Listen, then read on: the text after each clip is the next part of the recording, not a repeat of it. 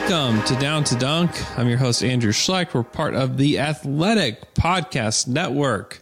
With me today is my good friend, Michele Berra. Michele, what is up? Well, I played I'm happy for this team. This is a great season part for like the last, 5 days.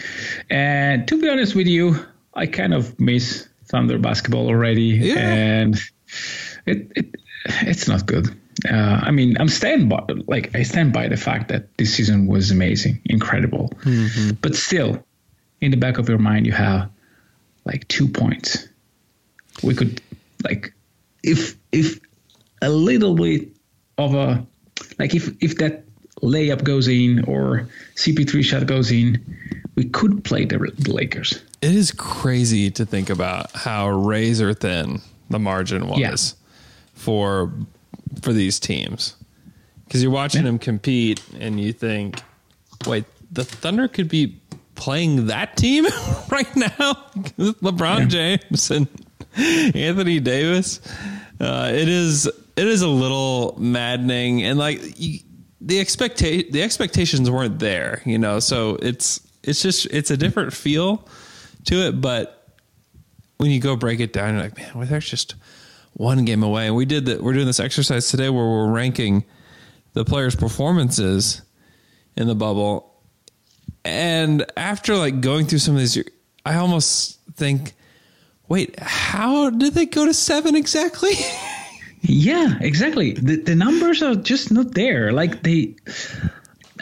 know that for a huge part of the season, OKC played as a top team in the West record-wise. Yeah. But even in that span, if you look at the net rating and all the advanced number, they are just not there, or at least not there to the Bucks have the net rating of a terrific regular season team. The Thunder did not. And poor Bucks fans. But anyway, for the Thunder, you could see that even in this series, the Thunder were not dominant. We're not the better team. The Rockets were.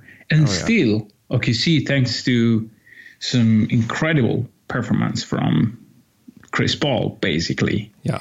And Schroeder at times, they were there.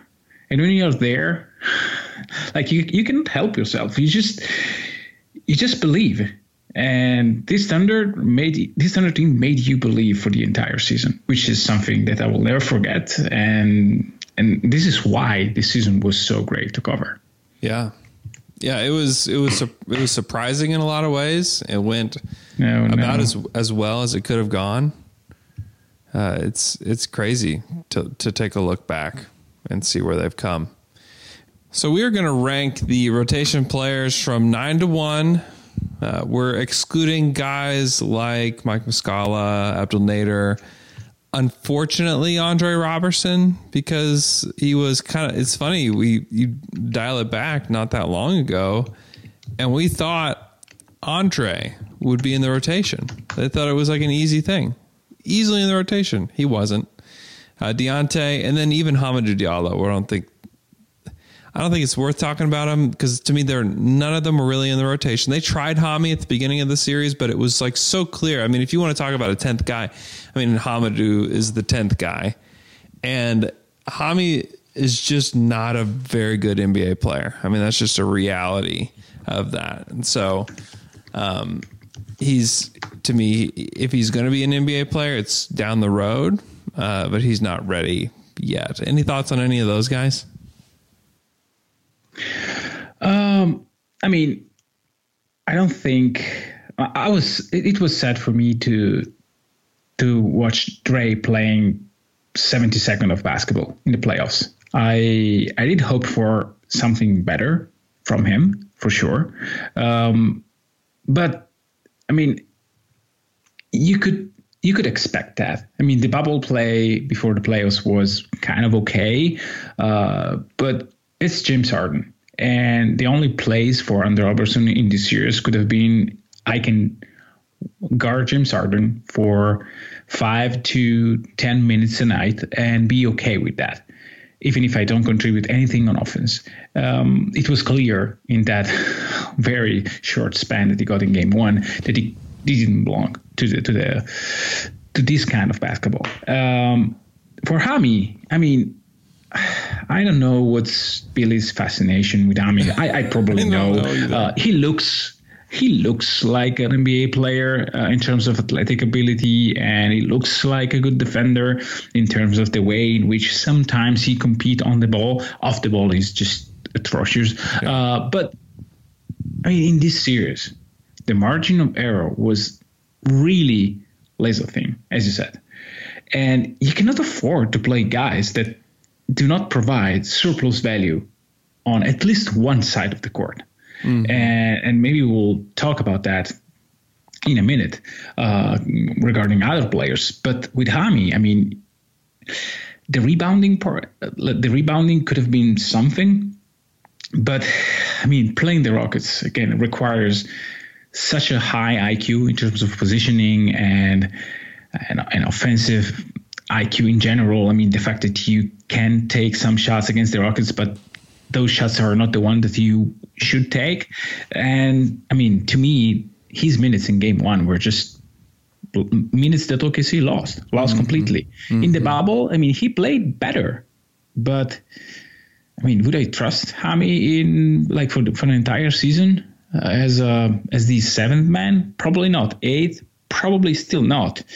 And if you go into 9, 10th man, then yeah, but like men number 9 and 10 in your team are pretty easy to find. Yeah. The NBA is full of veterans and minimum guys that you can take, and they can fill the rotation. It's full of 9-10 guys. That's yeah, what the G League is. Yeah, exactly. Take Alex Caruso. He may be your sixth best guy if you're the Lakers. So, I mean, there are guys like that, wings that can kind of shoot, that have maybe less raw athletic abilities like Caruso, but they're a smart player, that they can be on the court and be okay. I mean, Seth Curry is the example of a guy that did not have the shooting of his brother, did not have the athletic ability to be like a surplus defender, but he has one skill, and that skill works in the NBA. With Hami, I don't know what that skill is. Jumping really high and being really athletic, it's not enough in today's NBA. Mm-hmm. No, it's not. And from one guy whose stock is way down to another, I mean, Terrence Ferguson is kind of the beginning of this. Guys that played rankings, right? Because Ferg played throughout the series. He didn't play a ton of minutes. What were his totals? It wasn't a lot. I mean, he played 42 total minutes in the bubble. So we're not talking a large sample size. But in those minutes, like his just raw stats, like he shot 2 of 11 from the field, 18%. Yeah. 6 points, 4 rebounds in 42 minutes. I mean, he's not only unproductive as a player, which is, it's an issue. Like if you're an NBA player and you're getting minutes, you want to have some productivity. You want to be a productive player. Yeah. But not only that, like he just doesn't have the defensive impact that he had. I mean, he had moments, like small glimmers of hope there. But overall, like across those 42 minutes, it may have been like 3 of those 42 minutes that he had these like glimmers of hope that he's an NBA player. He had like a couple plays on James where he was like, oh, well, there it is. And then the rest of it's like, oh. Yeah. Like he's like just a mannequin of an NBA player just out there. Like he's just like this like sterile body that just doesn't do anything. Like he doesn't do anything. He can be in the way. And that's about as good as it gets for him, which is sad because he went from coming into the league as like this prospect that could really fill it up. And that's what people thought he was going to be, that he could even be like a 6-man type of scorer coming in off the bench. He could just pour in 7 or 8 threes in any given game and like, wow, like he could be a difference maker. Well, turns out he gets to OKC. Well, he's just an elite defender that can hit threes in a streaky manner. Still, that's great. Those guys aren't easy to find, that like great defender with good length, good athleticism, and they can also, shoot the 3 at a decent clip. And now that's all gone. I mean, all of it, right? Mm-hmm. I mean, I didn't see any of that. Yeah, I mean, I have 2 lists here in terms of ranking. One is value provided during the series and stock improvement. he's dead last in both of the lists. Easy. And it's, I mean, it sounds even useless to rank his performance because he's clearly not there. I mean, he's not himself. And until we see again a guy that could take mid-range jumpers against the Lakers with a jumpy and like he was a different player. He was all over the place when he was a rookie, and his second season was even better in terms of discipline and defensive ability and the fact that he could really shoot it. I mean, there was a huge stretch where he shot 40% from three. I mean, it's so weird to see him like that as of today, where at the beginning of the season, even through his struggle, I was thinking, well, maybe if you give him a contract like Lou Dort, like 5, 7, 6, 7 millions over the next 2-3 seasons, maybe he will find himself again. Yeah. I mean, I'm not sure they will just part ways with him, trying to put him in a different context just to see if he can get back to something, because just throw him in really, like you might just throw him into like a Chris Paul or a Dennis trade or whatever, and I promise we will do trades. We will do episodes with trades, but we've got a lot of time. People. Oh, so we are not trading Russell Westbrook back to OKC today? It's not the plan. No. Oh, really? No. Okay. So it's next week. Can we have that trade discussed? No, maybe in a few days. Fine. Okay. But I mean, he will be a filler. Maybe another team will say, "Hey, okay, we need spacing. We will try. Like Philly can try if he's able to space a little bit." Today's episode is brought to you by Untitled Community Service Club. If you like comedy, you're going to love this fully improvised comedy show. Nothing is planned. Everything is made up on the spot, from the characters and their personalities to the entire storyline as a whole. The show follows Coach and Sid, who are two former high school bullies, and their transition not only to college life and what that entails, but also to become better people. Each episode features a unique guest that Coach and Sid try their best to help in any way they can. Season 1 airs September 1st, and you can listen to it on Spotify, Apple Podcasts, and YouTube. That's the Untitled Community Service Club. Take a listen on September 1st if you want a real good laugh. Yeah. I mean, I think it's worth giving him a change of scenery. I think it's definitely worth that. Okay, so we're on to number 8 in this list, and we'll go a little bit faster. I think we probably spent too much time on Terrence Ferguson, but I've got Nerlens Noel down there. He to me, had opportunity to really show out. He just didn't really provide a ton of value to the team. He had a decent rebounding bubble, but overall, I didn't get the sense that he's anything but a backup big. And especially when you play against the Rockets, like backup big men, it's hard for them to provide value unless they're just like these monsters of productivity, like a Montrezl Harrell or somebody like that, who can punish the Rockets for going small. And Nerlens is just not that guy. I think he's a fine stand-in guy. I think that he could... he'd be fine on the Lakers. He'd be fine on the Clippers. He'd be fine on any of these nice teams that just need a guy. But, the hope of Nerlens being anything but that, which I think there's some of that there. Last summer, I felt like there was some of that there. But to me, it's really just not there. Like, he's not great at catching the ball. He's not a great decision maker. He's a good shot blocker, but he's just not a great defender. In fact, he blocked only 5 shots in almost 100 minutes in the bubble, which is kind of interesting. It's crazy. That's the second most in terms of total blocks for the Thunder in 7 games, which is that's just the Rockets though. The Rockets, they take threes or they take uncontested layups, and that's about it, right? And so you're not going to block shots, and so it's just a funny series to have him in as like He's a key rotation guy. I mean, he played almost 100 minutes in 7 games, and I can't disagree with Jay just keeps saying, like, man, I wish they would have just played Mike Muscala instead of him. I wish they would have just played Muscala instead of him. And I can't disagree with Jay on that. I mean, Muscala at least provides shooting, which is something the Thunder desperately needed, and floor spacing, which is something the Thunder desperately needed. Whereas, and the Thunder like to pretend that like Nerlens provides like this vertical spacing with him like rolling to the rim. Nobody's afraid of him rolling to the rim.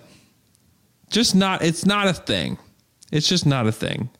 So the other team will bank on the fact that he could just, the other team will bank on the fact that once or twice he will fumble the ball. And overall, I mean, the productivity of a rim running center against Houston that cannot post you up is just limited. I have Noel in the same spot in my value provided list, not in the improve their stock, not because I think that he improved his, but I think that Steven Adams depleted his value way more than what Noel did. Yeah. His play against Houston was terrible. I assume that Adams is next on your list. Yeah, Steve-O's next. Yeah, and I have the two flip-flop in the improvement stock. So Adams number 8 and Noel number 7. Yeah. Because I think that at the end of the day, Noel has a minimum contract in this league. And so if you are played out of the court by Houston, and if you are back at big, that again gets 1, 2, 3, 5 million maybe next season, then it's fine. I mean, the Rockets are a very, very weird team to play. If you are Steven Adams and you have still 1 year at 26 millions and you cannot provide any value, also due to lineups, clearly, because that is a huge part of why Adams is a negative in this series, but still, probably the first 10 minutes of game 1 were the best of his series. And if you have the first 10 minutes of a series as your best moments, something is wrong. I know that the rebounding component was very good in terms of team rebounding when Steven was on the court. Even on a personal level, I mean, he took almost 12 rebounds per game. The numbers, if you look at them, 60% field goal percentage, bad free throws, but that is Steven. But you got away with no one wanted Steven Adams on the court at the end of the game. Yeah. And that is, I mean, if you feel that way, I'm not sure that he should be any higher in the list. And I had the feeling, I know why Billy went to that lineup. I know that. I know why. It's probably the first time in a while that he really based a lot of his decision in terms of like a huge sample size the entire season. That lineup was working, so let's roll with that, which is the same thing that the Rockets do in a different way. Of course, they do not take mid-range shots just because they shot 30% from 3. They will never do that. They will stay true to their principle and to who they are. And if you look at the Thunder in that way, you can see that who they are is just playing a big man that can screen for you, that can rebound for you, that can punish sometimes in the post for you, that is a great offensive rebounder. This is what the Thunder were for the entire season. And so I'm conflicted here because there is this nature of the Thunder that plays part, and also the fact that Gallo at center was a way to put the Rockets at test and to improve the production of Gallinari. Yeah. I couldn't agree more. I think he had just had a rough series, and it's been a trend for Steve-O in the playoffs, and you can't blame wear and tear all that much on it because they didn't play that many games before they got to the playoffs, and he was playing injured, but that's just, I don't know that that's ever going to be not a thing for Steven. The way that he plays, he's just so physical, and it's not, I don't mean to say I think Steven's a useless player. I think if you played any other team in the Western Conference, I think he's a lot more useful. But the truth is, he just is not. He's not productive. He just wasn't very productive. In 210 minutes, he scored 70 points and had 81 rebounds. I mean, total. Yeah. I mean, like that's just not good enough. 10 and 11. That's fine. But the thing is, you can go find a guy that, if they're going to play 30 plus minutes a game, you can go find a guy to average a double for you. As far as like the production side, I know Steven does so much more than just the production side of the game, but he just didn't provide the value that you would have wanted. Yeah. Yeah, it's true. I mean, and there were ways to maximize Steven's production in this series. And I know that Lou Dort played an integral part in guarding James Harden, but there are other ways. And probably playing these two guys together all that time was not the way to go. Yeah. And so maybe it's not entirely Steven, but if you rank today, I mean, how can you put him any higher? I mean, you can make a case that Gallo, which is next on my list, by the way, didn't have a great bubble. And it's true. I mean, he didn't produce at the level of the regular season. He had one great game. And for the rest, it was a meh series for him and a meh bubble. He had a couple of games where he wasn't himself. He was shooting 5 shots per game. This is not Gallo. Yeah. I'm not sure how much is his fault and how much, because we never discuss enough the fact that putting yourself in a position on the court where you're available for shooting is an ability. And sometimes not being in the right position is not discussed enough. And it was clear to me, at least in Game 6, that he was willingly searching for that spot on the court, and his teammates were finding him. So I don't know. I have to get back and rewatch the series to understand if it's just Gallo or just poor decision making by the Thunder in general. But also the Houston's defense as well was just very good. They played very, very well. And like the guys that Gallo's going up against and Covington and PJ Tucker, I mean, Covington was amazing. Those guys were so good. Yeah. Covington, man. That guy is unbelievable. I mean, he's the second best Rocket during this run. Oh yeah. I don't think it's particularly he was close. Available during the season for like one first round pick. Or two. Yeah. I don't know. I mean, it's that trade. I don't know that I liked it all that much in the moment, but I mean, they don't. If that's Capella in there instead of Covington, the Thunder win that series. The Thunder win. He was amazing. But yeah, I've got Gallinari there at that spot as well. So number 6 is why I have Gallo. Number 5, I've got Dennis Schroeder. Do you have Schroeder there too? Do we have the exact same list? Well, yes and no. I have Schroeder in the improve their stock list at number 6. Okay. Well, just above Gallo. In the value provided, I have Dennis in spot number 2. Oh, because I do think that whenever OKC was working, it was because Schroeder was rolling. Yeah. And without him, there's no way OKC wins more than one game against the Rockets. If I ask you the same about Gallo, about Shea, about Adams, and probably about even Dort. Well, maybe Dort. It was toe and toe for me. But if you say to me, well, you will play Dort but not Schroeder, or you will play the 3-point guard lineup for 38 minutes a night, I would just roll with the second one. Yeah. No, I get that because I mean, Dort showed us in 2 crazy different games how he can be such a huge help and such a huge hindrance. Game 5 to game 7. Like the games aren't that different. Like as far as how everything played out, if you like judged it while the shot's in the air kind of thing, you're like, okay, that's the same game. That's the same game. Yeah. But Dort's shots went in game 7 and they didn't in game 5.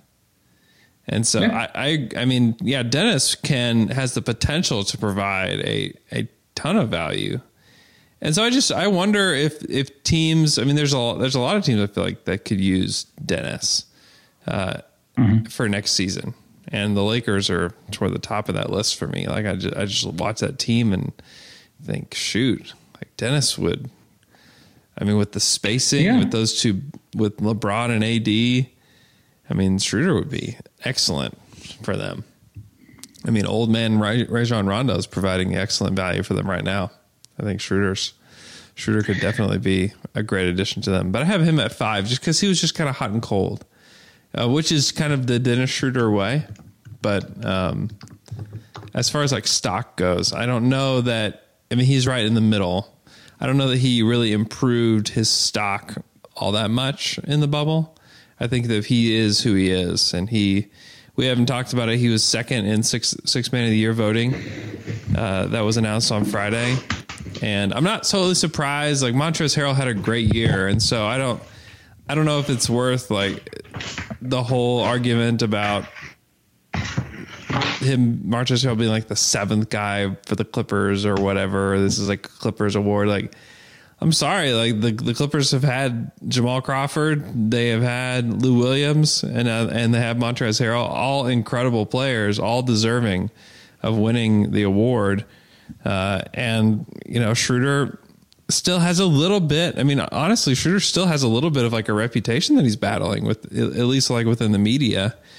You know, if you're not watching OKC on a nightly basis, I don't know that you can actually like appreciate the kind of player that he's become. And so I think that people probably still discount him a little bit, just because of that type of the value that he is providing there. Live sports are back. It's very possible that we may see an NBA playoff matchup between the Clippers and the Nuggets. Jamal Murray, I know he heard this ad before. Didn't think he heard it in the first few games. He's definitely heard it because he knows that he wants to help out Manscaped, because he wants to see your Nuggets as safe as possible when that matchup happens. Manscaped is here to provide you the best tools for your grooming experience. The Lawnmower 3.0 is the best hygiene tool for the modern man. Because of their ceramic blade and skin-safe technology, your snags will be reduced. They actually just released their Shears 2.0 nail kit, which is a perfect add-on to their Lawnmower 3.0 trimmer.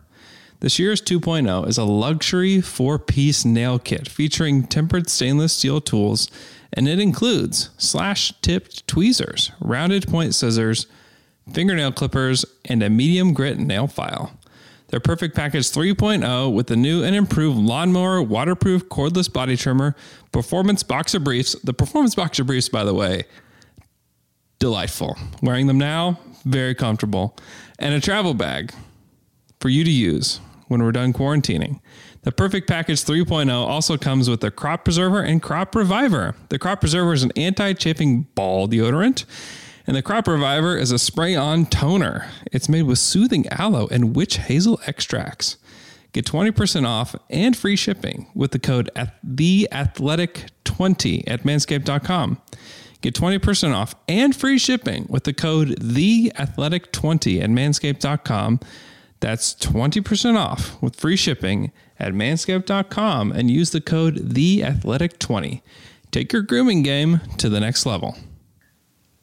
You know, I'm fine with Harrell winning the 6-man. It could have been Dennis. Dennis had a great season. Dennis had way less help than Harrell in his bench units. I mean, if you factor the Lou Williams thing and you give like the tandem is what worked for the Clippers last year and this year. With Dennis is just Dennis working with the starters and giving that bench unit a lift.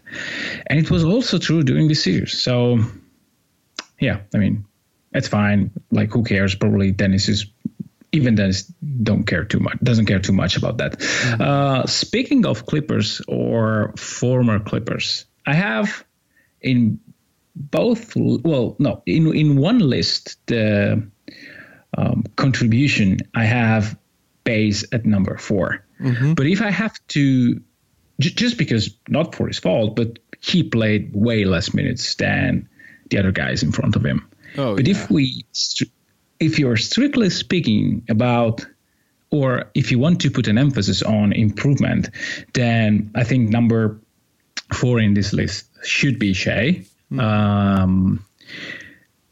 don't know who you have, but I think that Shea had, I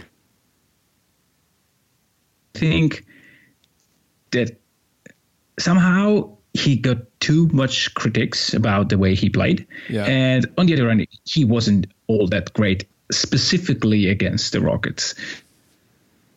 Yeah. So I do think that for a guy like Shea that makes his living today on certain stuff, playing the Rockets is a nightmare. And the reason why I have him 4th in this list, it's not because of his offense. There are reasons why his offense was that bad. He had the ball in his hands a lot more than during the regular season. He was used as a playmaker a lot more. And he didn't play all that great. But the fact that he was able to shoot 40% from 3 on 5 attempts, on difficult attempts sometimes, it's a great sign. What I hold against him, it's not the offense, is that you cannot play defense like that and being like the number 1 player in this team going forward. You have to be better. He can be better and he should be better. And that is why I don't have him any higher, because the defensive part was a problem. Because I may be okay in Eric Gordon hitting a contested layup against you. I'm not okay when you cannot guard Austin Rivers. That cannot happen. I don't care about the reason. I don't care why you are late. You are longer. You are younger. You should be better. Yeah.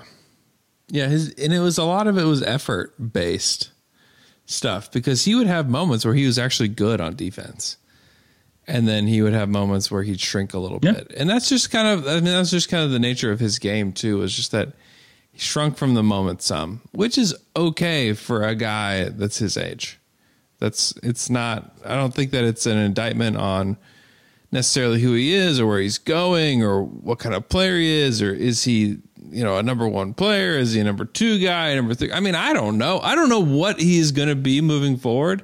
I think that it's easy to sit back and say, yeah, judging by the way he played against the Houston Rockets, who are maybe the weirdest NBA team in the history of the game, just because of the way that they play and the way they approach the game, that you just, I don't know what to take from it. I think he's still a good player. I mean, like, you look at his stats and like, there's some things that are impressive about it. Like, he shot 40% from 3 on 5 attempts. Like, that's great. I mean, if you would have told me in the playoffs that, at the beginning of the season, hey, Thunder making the playoffs, SGA is going to shoot 40% on 5 3-point attempts per game, and not all of them are catch and shoot.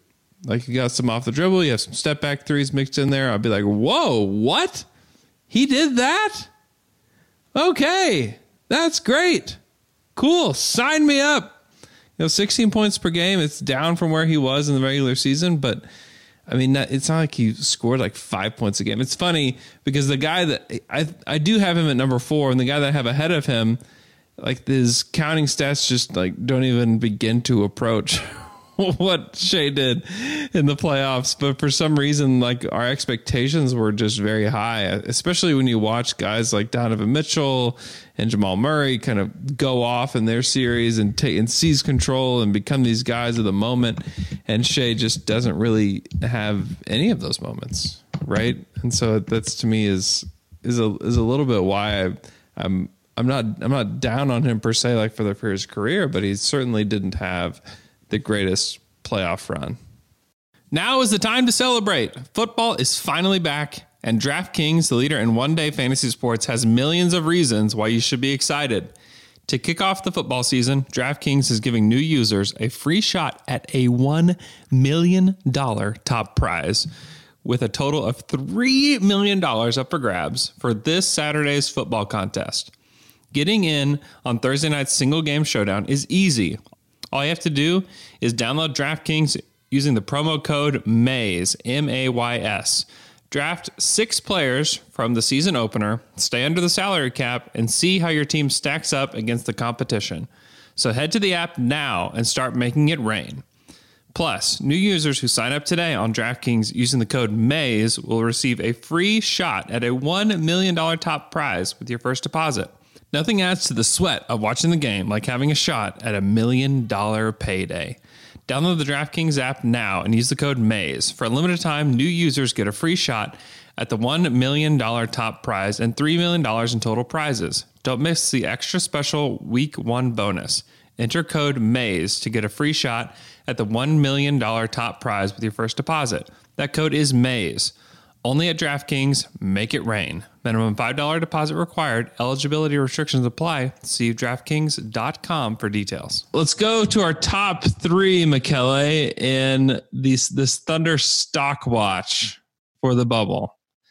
And so at number 3, this guy improved his stock tremendously, not only locally, not only just with the Thunder roster, but I think nationally, people started to notice Darius Bazley is kind of a guy.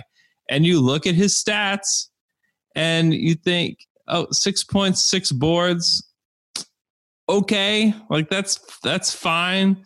But in 18 minutes per game, and he was consistent. I mean, if you look at his per 36 numbers, let's say that he got to play a full 36 minutes and he was at the same level of productivity, 13 points, 13 boards.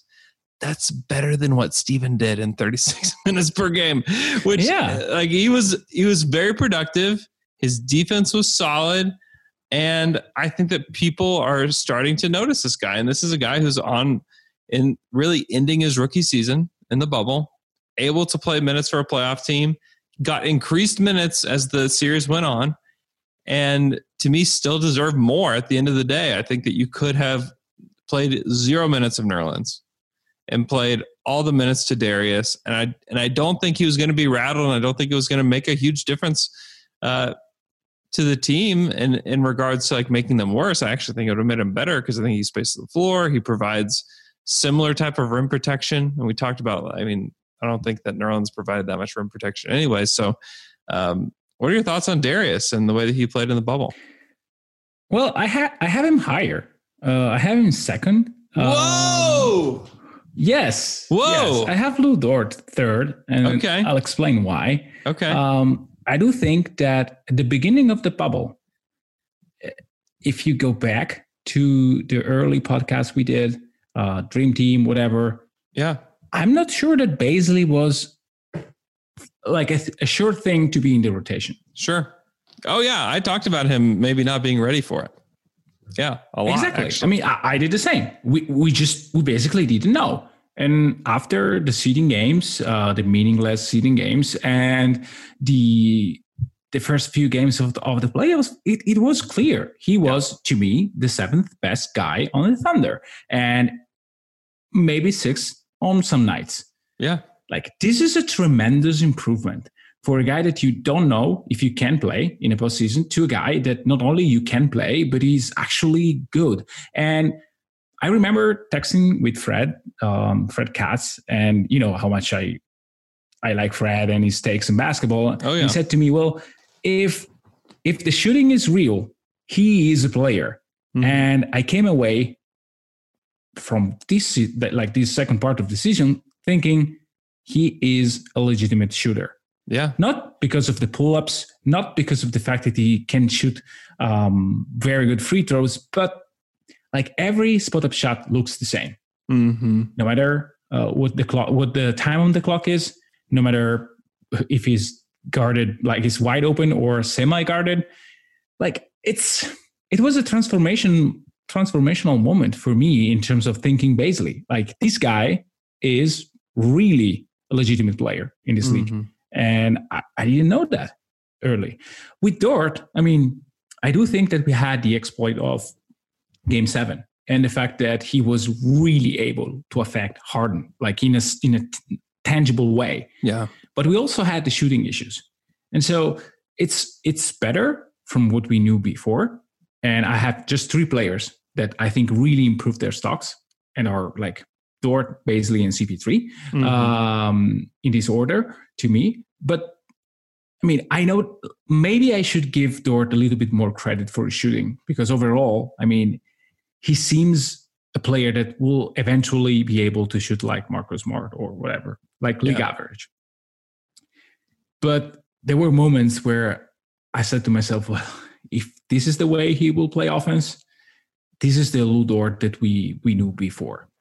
Yeah. And with Bazley, it's not that he didn't improve, it's just the improvement that Bazley did were to me were greater.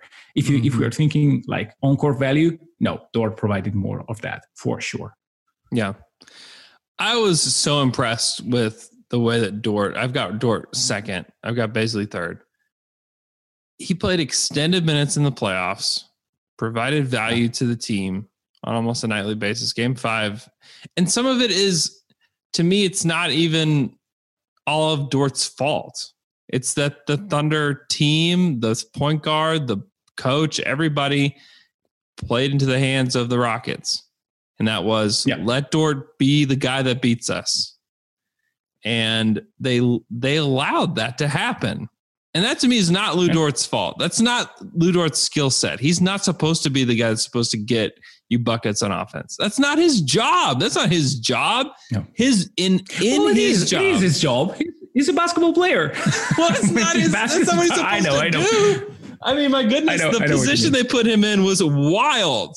It was wild. Yeah. Game 7, scored 30 points. It was incredible. It was an out-of-body experience, not only for him, but for me as well. I still am just shocked that they put him in a position to do that, though. That should never, ever, ever happen. I mean, the Rockets don't even do that to PJ Tucker, for crying out loud. Yeah. So, they did it with Covington, who is a better shooter for sure. He's a better shooter, yeah. But this is Lu Dort, undrafted rookie Lu Dort, first time in the playoffs. Yeah, to me it's like it was insane. Yeah, and to be honest with you, now that we are discussing it, the fact that he was able to bounce back from Game 5, is probably deserving more than what I give credit for, because he was into a hole all by himself, because he knew that Game 6 would be the same, and probably if it was a Game 7, the treatment the same. Like you can shoot wide open shots, and if you miss them, you lose the game for your team. So it was an awful situation for him. And even in that circumstance, he was able to produce Game 7 somehow.